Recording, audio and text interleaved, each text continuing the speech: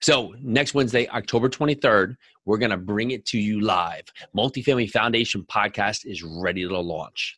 Imagine if you could not fail, if the foundation of your multifamily business had a blueprint that was built by the best. Well, this is what the Multifamily Foundation podcast gives you. We're going to bring you actionable content with tools to strengthen your multifamily business. From finding deals to raising money to asset management, we will give you a formula for success. Now, this comes with entrepreneurship. It comes with lifestyle. It comes with building yourself so you're ready to take down whether it's a 4-unit or a $25 million deal.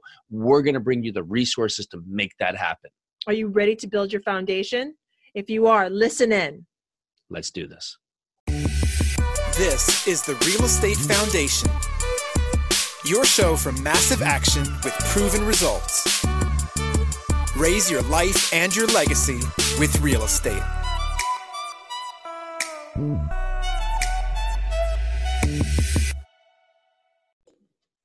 So before we dive into the show, we wanted to say thank you so much to all the listeners out there. It's always great to have you dive in with us on all these great topics we were able to have. And if you want to hear more about us, go to urusiholdings.com. You can find everything about us, from projects we're working on, more about our team members, how we break it up, and all the resources we offer. And if you want to invest, learn more about investing with us there. Also, make sure to check out our multifamily meetup if you're local here in New Jersey. We run the New Jersey Multifamily Investment Meetup, and it happens to be every second Tuesday of the month here in North Central Jersey. So if you're in Pennsylvania, New Jersey, New York, make sure to check it out. And lastly, if you want to learn more about investing in apartment buildings, go to multifamilyfoundation.com. All right, check out the show. And hello again, and welcome to another edition of the Real Estate Investing Foundation podcast. Happy Wednesday. We are excited to have you, and it's going to be a great show. Happy to have on Chris Jackson, a friend and a fellow in apartment investing multifamily syndicator. So Chris, how you doing? I'm doing great. Thanks for having me, Jason. Well, thanks for coming on the show. He is busy, so we had to push him and say, Chris, come on, let's do this right now. So because he's out there making it happen. So he's going to teach you guys how he's out there making it happen today. And for this, he's a principal and managing partner of Sharpline Equity. Chris specializes in finding underperforming multifamily assets with huge upside opportunities.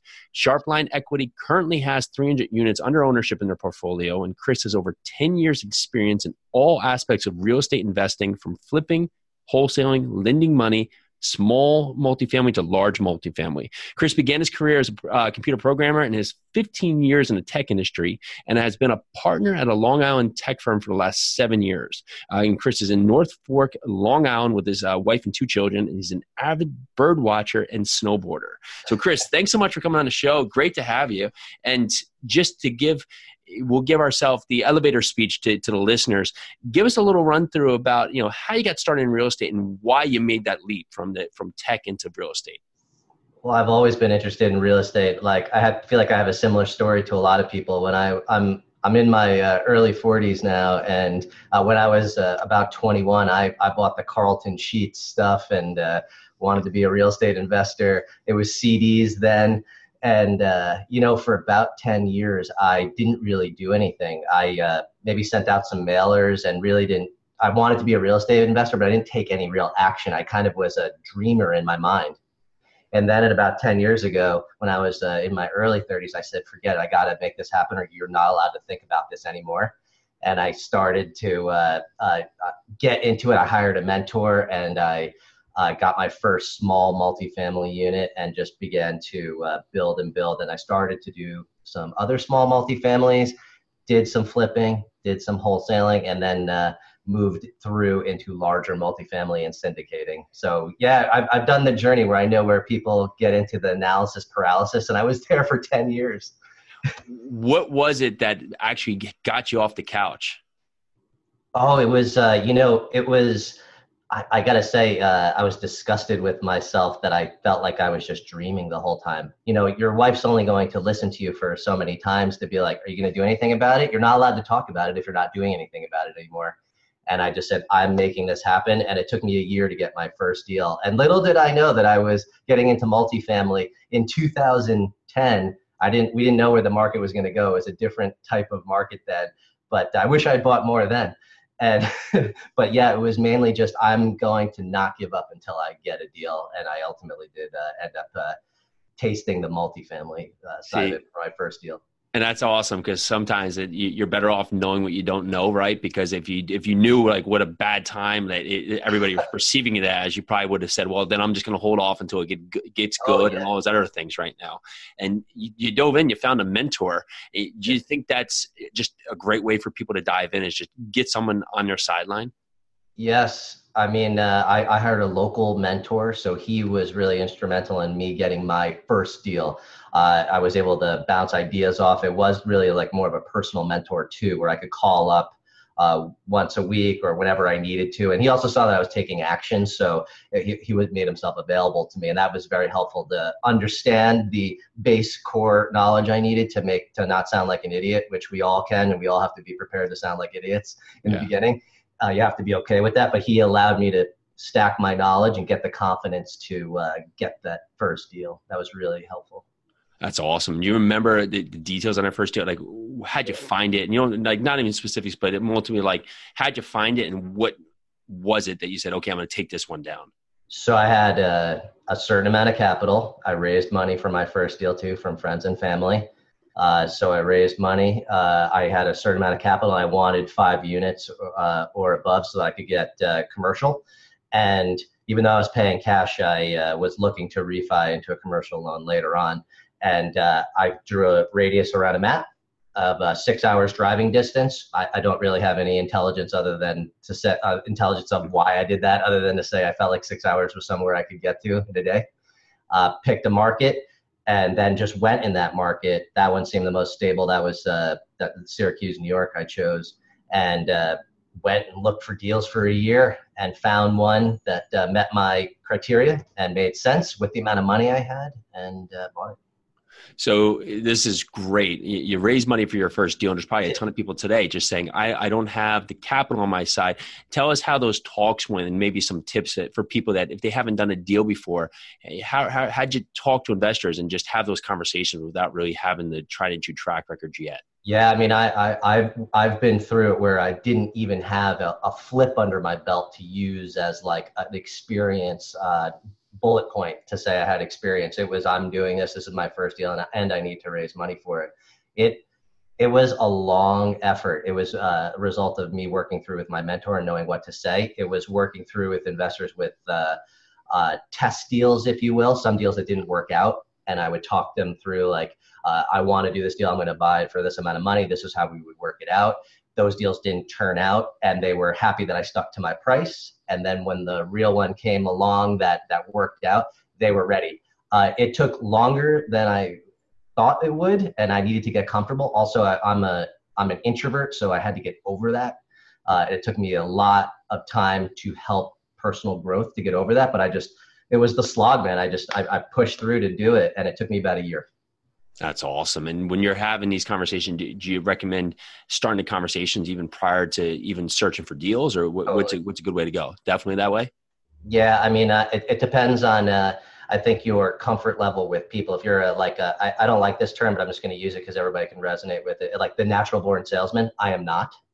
The natural born salesman, I think, can like go talk about deals right away, and they're just going to have a way of working with people. But if you're not like that, I actually recommend just talking to people early and often, and just fumbling through it and getting better at it, and just talking about markets and why you're doing multifamily, and just get that more concrete in your mind on how you're able to be a better relationship builder and salesman. Everybody thinks salesman's a bad word, but you have to you're offering a great opportunity to people. And I know that that's what everybody uses as the term, like, I'm offering an opportunity, but you have to know how to believe that and come across to people with true authenticity about how you're connecting and going to be a steward of their money, and that it's a good investment. And that takes time if you're an introvert.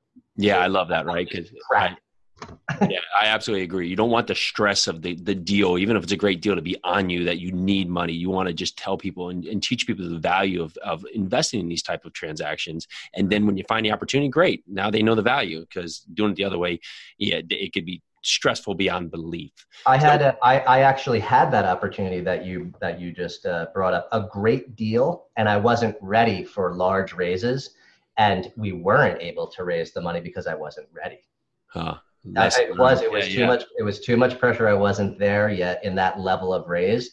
And all I needed was maybe another half a year to get there, but I didn't have all the arrows in my quiver yet to do it. We didn't lose any money or anything like that we weren't in contract, but I had a deal right there, and we weren't there yet. I needed to put more work in first. Yeah, those are great lessons. Thanks for that. Now, moving forward to today, how's your business evolved? What are you looking like today? Right now, we have 300 units. Our largest is 174 units. We have a 60 unit. We are very close to getting into contract on one that's close to 100 units in a new market. We have been best and final on 300 units recently. We don't look much under 100 units anymore unless it's something really special. But yeah, we've definitely moved up through to get into and feel comfortable finding the opportunities in the large multifamily space. What have been some of the aspects that have allowed you to now feel comfortable in this much larger space, going from the 5 units all the way up to now 100, 170? Well, I have a bunch of experience under my belt for various flips and working with investor money, syndicating a smaller deal, like a 12 unit we did and sold, and then syndicating a 60 unit, and then ultimately being ready and understanding and have all the knowledge ready for a large raise like we did for our 174 unit, which was $5 million. So we were ready for it. Yeah, I love that. So you're chipping away, you're building upon everything you're doing, you're growing, and you're just using everything to your advantage to get ready for the big deals like we talked about, right? And now when you're looking at these deals, you're out of state, you're still in Long Island, you're looking now down in other markets. What are some of the key metrics or the performance indicators you're really trying to target on to say, okay, this is a transaction I want to go after? I mean, we are looking for strong markets. Atlanta has some great indicators, obviously, and has been for a while: population growth, job growth, and we're looking for now even periphery markets around Atlanta as well, because they're exhibiting those signals too. And then in a deal, it depends what type of business model we're going to go after. If you're looking for a stabilized deal, how much can you raise rents? Is there a value add play? It's hard these days to day one walk in with these 7 or 8 caps. So you do have to know what you're doing, that you feel absolutely confident that you're going to be able to raise rents in a specific period of time. So those are the things that we're looking for. But we would also consider, bigger lifts like that use bridge loans and whatnot, where you are taking an asset that's older and really adding the CapEx that's required to get the building to maybe jump up a class, like new windows, new roofs, things like that, because we're all running into older vintage product now. 1970 vintage is 50 years old. Yeah, that's right. And when you're talking to investors, do you find that there's different class of investors who are different or who are comfortable with different types of multifamily assets, from like the heavy lifts to the more stabilized? Are you finding you're pocketing certain groups of investors for different types of projects? Yeah, you have to get to know your investors well and understand where their tolerance is. And you also have some investors that may want to just diversify within you on various projects. One might want to be long-term hold cash flow. The other might, and the same investor says, hey, let's go do that one where we are going to have more of a 2 to 3 year hold, maybe a 5-year hold, but it's really meant to be massive lift, massive returns at the end.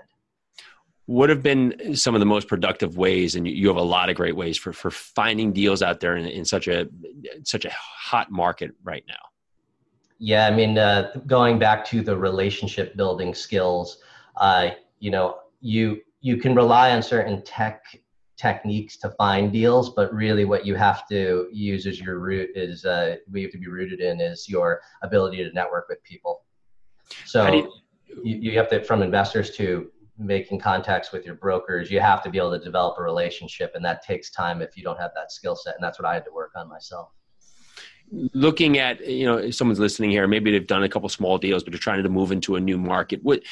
Give us some points that when you're talking to a broker for the first time or trying to get that conversation that you're trying to get across to show your value and show that you have the experience. Yeah. So, I mean, when you go into a new market and you want to show them that you're not just like there's a lot of interest in multifamily. So how do you stand out? You stand out by doing your research on the market and really triangulating your conversations with various sources, meaning go call your property managers first in the area, get intel from them, ask them questions about which areas do you see growth, which areas are you seeing areas that maybe we should be concerned about, and then triangulate that against every one of each other, get intel, learn about the projects that are happening by the economic development committees, talk about those things with the property managers again, just so that you have like a 2 or 3 level up in conversation for when you talk to the broker. You can say, I'm looking for these properties in these areas because, and then you start saying, I know that this area is growing over here and we have that project going on, and I'm seeing that some of those properties are selling for higher than other areas. You're going to stand out that you have done your research in the market and that you're somebody that sounds like they can take deals down. Yeah, I love that. What are some of the things now when you're at deals that you're looking for today that you weren't necessarily looking for 2, 3, 4 years ago? So I'm gonna say that I'm looking at something advanced. So I don't recommend this for a beginner person. This comes from years of experience, and I'm ready for it. But right now, 2 years ago, I would not have looked at bridge loans. I was scared of them, probably incorrectly. I got to tell you, because I've seen some people do really well when they execute on them correctly. Now I'm ready for bridge loans all day, but you got to be very, very careful with where we are in the market cycle. You got to know what you're doing. But I can see the value in taking older buildings and doing the right type of CapEx in the right area with the right team to get your rents up and make the asset worth much more, where you're going to do some of the nasty stuff that other investors aren't going to want to do. But that is pretty advanced pro league stuff. Can you give us some of the examples of the CapEx projects that you're saying, okay, this is what we want to tackle to get the value back? And conversely, maybe some CapEx projects you think you won't take on because it's not going to give you that value? Sure. So everybody knows about the raise rent play. So that's almost just like a base standard now. So if you don't have a rent increase play going on, that's just pretty much default at this point. However, right now, I think people are getting premiums on the following when they do it right. Even though you're not getting it from an NOI perspective, I believe you're getting it on what's called a price per pound increase, like just from an evaluation of the fact that you have a 1970 building that normally has a certain level of deferred maintenance. You now are doing these CapEx things that I'm going to mention that enhance the value just alone without and those are roofs, windows, and underground piping, your main line piping. Galvanized piping on pre-1980 building across the United States is starting to fail. And the water bills are getting all over the place, and there's leaks, and people are doing whack-a-mole fixes. And nobody really wants to do the scary stuff of water main fixes. They're expensive, they're tough to do, but if you serve, we just did it actually, and it was about $100,000. And what now we get to do is a 1970 building, we get to go to the next investor and say, hey, Mr. Next Investor, we've owned this for 5 to 10 years, but you're getting something that's going to last another 100 years now because we made it PVC. Oh, by the way, we have new roofs on. You just take away objections from your next investor. I love that. And you're going to get you go to your banks and future buyer, your future investor buyer, and that they're going to reward you for that because they don't have to do it. Yeah, that's a great point too, because you think about it, and these prices can be so arbitrary because they can get if you don't do it, they can get 3 quotes out there, and one guy you'd be like, yeah, it's $400,000 when it could be done for $100,000, but then now you're trying to negotiate a price on some fictitious number there compared to them if they just had to go back and you leave them 50 of the units not that haven't been renovated in classic stance, but you say, well, you guys can renovate it however you want. You put $1,000 in, you want to put $6,000 in, go nuts, however you want to do it. That's more concrete and leaves them more focused on that value add. So that's right. Really notes. I appreciate that. And roofs right now are getting done a lot by a lot of investors. Like, people know that they have to do new roofs, so that is also becoming kind of a standard. How old are the roofs? Do I have to do the roofs? You can get, these are $100,000, $250,000, sometimes $500,000 roofs. So I don't mean to sound flippant, but people are like, do roofs, you get it, you do it. Yeah. But when you get into the windows and even the mainline piping, that's kind of stuff that people are like, I don't even want to touch it. So if you do it and then serve it up to the next investor. They're like, oh, thank you. I didn't know I had to think about that. Yeah, that's great. It's great. And the water, I mean, not for nothing, water can be one of the highest expenses for you on a property. And you don't even know that you're having problems. If you get into a property that's got leaks and it had leaks before, you don't even know you have a problem with your water until you really know you have a problem with your water. So that is one area for multifamily investors that you should get an idea in the area for your class of property and for your unit mix size, what's the average per unit per year water bill that you should be seeing. And if you see something that's a percentage higher than that, that looks off, you now have to question what's going on with the pipes. Yeah. Great points right there. Yeah, I love that. Now, going forward, what are you doing to focus on your business right now to grow your portfolio? Yeah, I mean, we're getting very strict on how we handle our lead flow for projects. You know, we're out there being consistent with calling our brokers, getting the pipeline filled, but then processing the deals in a methodical way so that our team is just moving. We use Trello. Trello is like a card-like column system, and we have leads that come in, add them, and then our team has to process them through, and we have various phases to move them through to LOI and follow up. And are we close? You can spend a lot of time underwriting, and that's something that I think a lot of people do. Also, when you're an introvert, you're going to sit behind a spreadsheet and think you're busy. Got it. And, you know, because it's like fun and you're doing it, but are you really doing anything? You already knew the deal sucked. Yeah. It's time to move on, but you spend too much time on it, and then the deal does end up not working out, or you're not even close on price and you feel like you wasted time. Time management in the lead flow is really, really important, especially in a competitive environment. What kind of returns are you trying to strike for you to go and even present an LOI? I mean, it would depend, but let's just say we're looking at a somewhat stabilized deal that is meant for a longer term hold. Sure. Yeah. We want to see some, after year one, maybe year two, we want to see some like north of 7% cash on cash, depending on the class, and then annualized returns of around 15. Awesome. I'm not saying we won't do a property that has 12% annualized. It just has to have the right signature and things like that. And the investors have to be on board with it.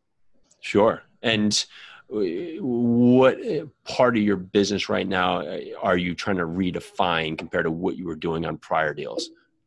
Yeah, I mean, it's our ability and confidence to execute on projects that I think that would be more of the bridge loan to refi scenario.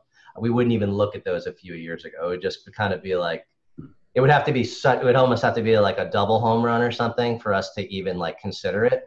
And now we are looking at ones that like, we know we can accomplish the goal that we're looking for and refi and get principal back for our investors and then refi and keep it as a hold in our portfolio. Just really weren't looking at that before. And but we're more confident that we can handle that, even with where we are in the market cycle, where we have to make sure that we are okay if there is some sort of blip. What are some of so just with the context there that, you know, we're at this point in the market, how are you protecting yourself in that scenario? Yeah, I mean, you have got to run your scenarios of what ifs.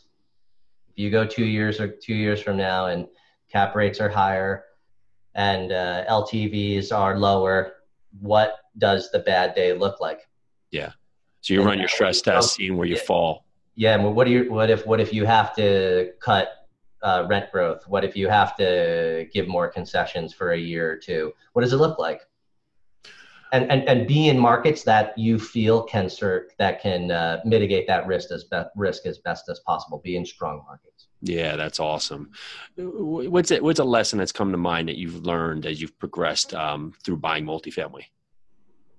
Through buying multifamily, it's it's going to be a cliche, so I'm going to try to unpack it fast so it doesn't go in one ear and out the other. Got it. But it's so true. It's like, it's a people business. So that's usually where it goes. People are like, oh, it's a people business. What does that mean? Let me unpack that.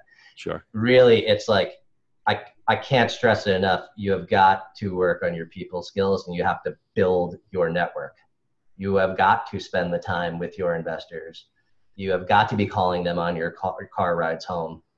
You have to be going out to dinner with them. You need to be going out to dinner and calling and getting to know your brokers, bankers, debt people. Like, things get done by multifamily investors when they have a good crew around them, for partners, vendors, bankers, property managers, investors, and that takes a lot of people relationship building. So that's what I mean by people. It's a people business. And I think we're losing that a little bit with the wonderfulness of our technology that we have today. How is tech going to affect us in your mind over the next 2, 3, 4 years? I think it's going to help if you just understand that you have to be old school and new school at the same time. Be old school on your relationship building. Use technology to reach out to people that you never would have known before and brought into your world, but then go old school to build the relationships. Then use technology for your information management so you can be faster and process more things, and then also use it for tenant advertising, tenant relationship building, community building. There's all these technological tools out there that we use, with my tech background in our projects, that I think give us a leg up against our competition. Can you give us one example? Yeah, I mean, I think that I can't tell you exactly how we do it, but I can tell you that we advertise and push for the way we advertise for tenants, and the way we process the large number of tenant inquiries we get effectively allows us to more confidently ramp up rent increases by tenant terms. So you can do you can have 5 down units and do a premium upgrade and not feel like, oh no, do we have enough tenant interest?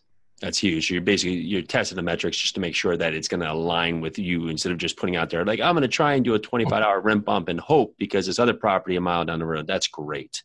So for anybody out there who's got your tech background, if you can learn that process, that makes everything better, because the numbers aren't going to lie to you, right? You're going to have the numbers. They're going to push what you can do, and you can just meet it by what you're going to perform with. Yeah, I mean, and you have to track all these metrics. I mean, with the tech background, you understand what works. Certain markets, certain things are going to work. Certain types of advertising, certain type of tenant processing is going to work. You just need your metrics and be looking at them to say, let's spend more time and money on these tracks that are working. What is the next? What's the goal of Sharpline over the next 3 or 5 years? What is the big focus here? So everybody says a unit count. I don't like a unit count, because I feel like then you feel like you failed. Like, what if you have 1,000 units and you hit 800, you're not stoked. And then you go start buying stuff that maybe doesn't make sense just to hit your unit count. Absolutely. I'm just going to say that we are building our portfolio in the Southeast. We are bullish on the Southeast, Georgia specifically, and South Carolina is a great market. The Carolinas are a great market. These are all competitive markets, but we will be building our portfolio in the Southeast. Oh, it's amazing. Do you have a routine in your day that allows you to be most productive?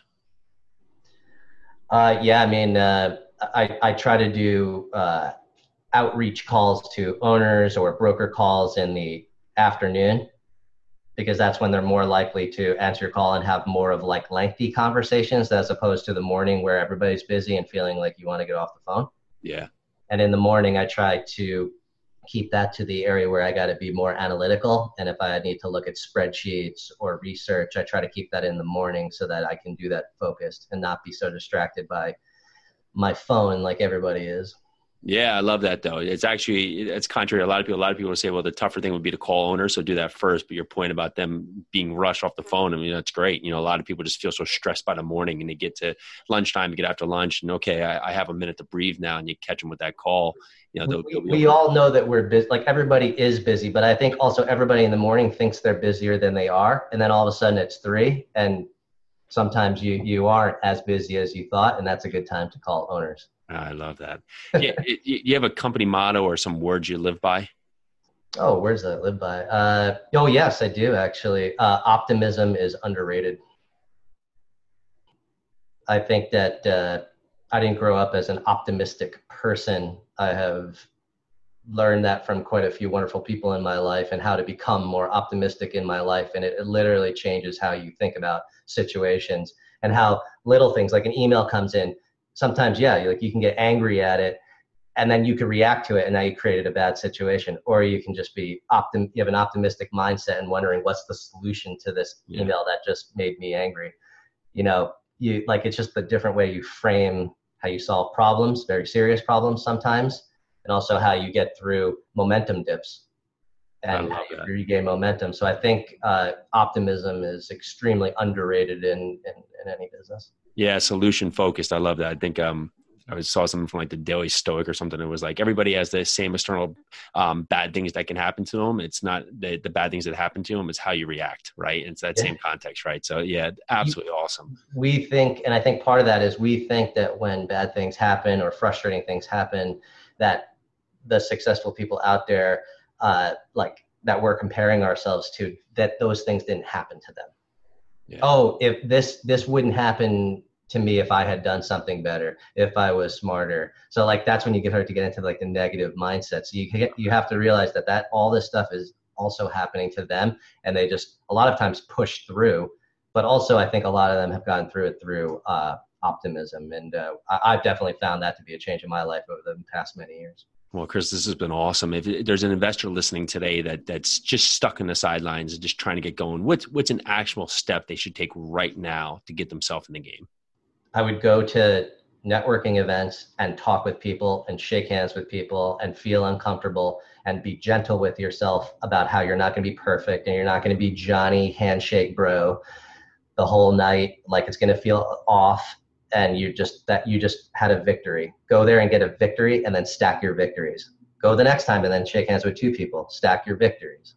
Yeah, that's some of the best advice we've had. Stack your victories, right? It's like that unit count where you can feel like failure because you get 800, which is still awesome, but you don't get 1,000, right? But if you start stacking up these little victories, they're not massive wins, but you look down the road and you have 50 little stacked victories. It is a massive win. So That's awesome, Chris. Well, thanks so much for coming on the show. For people that want to learn more about you and your company, what's the best way to connect? Go to our website, sharpblindequity.com. And you can also go to our meetup that we have every second Wednesday in Garden City, New York, called Multifamily Unveiled. And we talk about the details of multifamily. We try to dive into specific topics and go very, very granular, which for some people, they like the fluffy highlight stuff, but we actually go topic super detailed. And for some that they really want to know about the details, which is what we want. Oh, it's awesome, man. Well, Chris, thank you so much for coming on the show. Really great to have you. Thank you so much. Appreciate it. Awesome. Well, a huge thank you to Chris Jackson. Thank you to all you listening. Again, when you like what you hear, please give us a 5-star rating and review on iTunes. It helps everybody else find us as well. This is Jason with the Real Estate Investing Foundation podcast. Huge thank you to Chris Jackson. Have a great day. Bye